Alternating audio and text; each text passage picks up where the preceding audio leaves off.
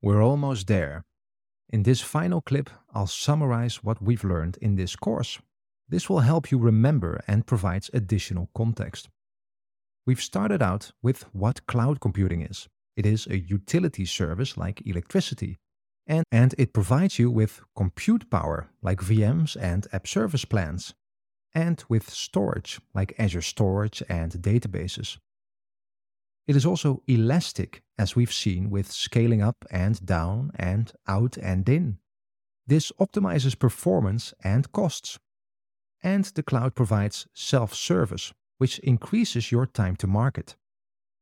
Maybe most important, things like VMs and app services are not your stuff.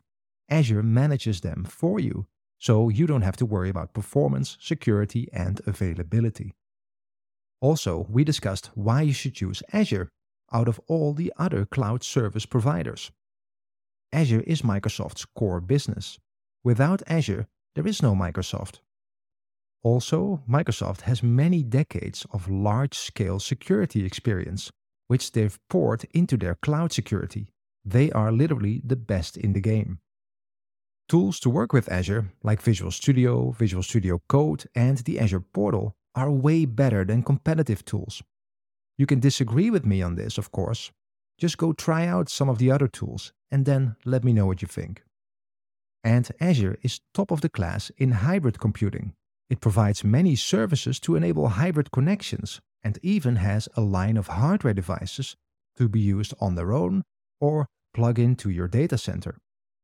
And as we've seen, Azure has so many services. For anything you need in your solution, Azure has something to help you with. You've seen examples of Azure Functions and Logic apps that not only run things, but add another level of automation convenience that would be difficult to create yourself. A way of thinking about the services in Azure, or in any cloud really, is by categorizing them from lots of control and responsibility to Azure doing the heavy lifting for you. Remember, if you want a lot of control, you are responsible for lots of things, which takes away from your ability to work on business value. So, the key message is Azure does the heavy lifting for you, with all of its services and features, so that you can focus on providing value to your business. Because that's what you're trying to do, right?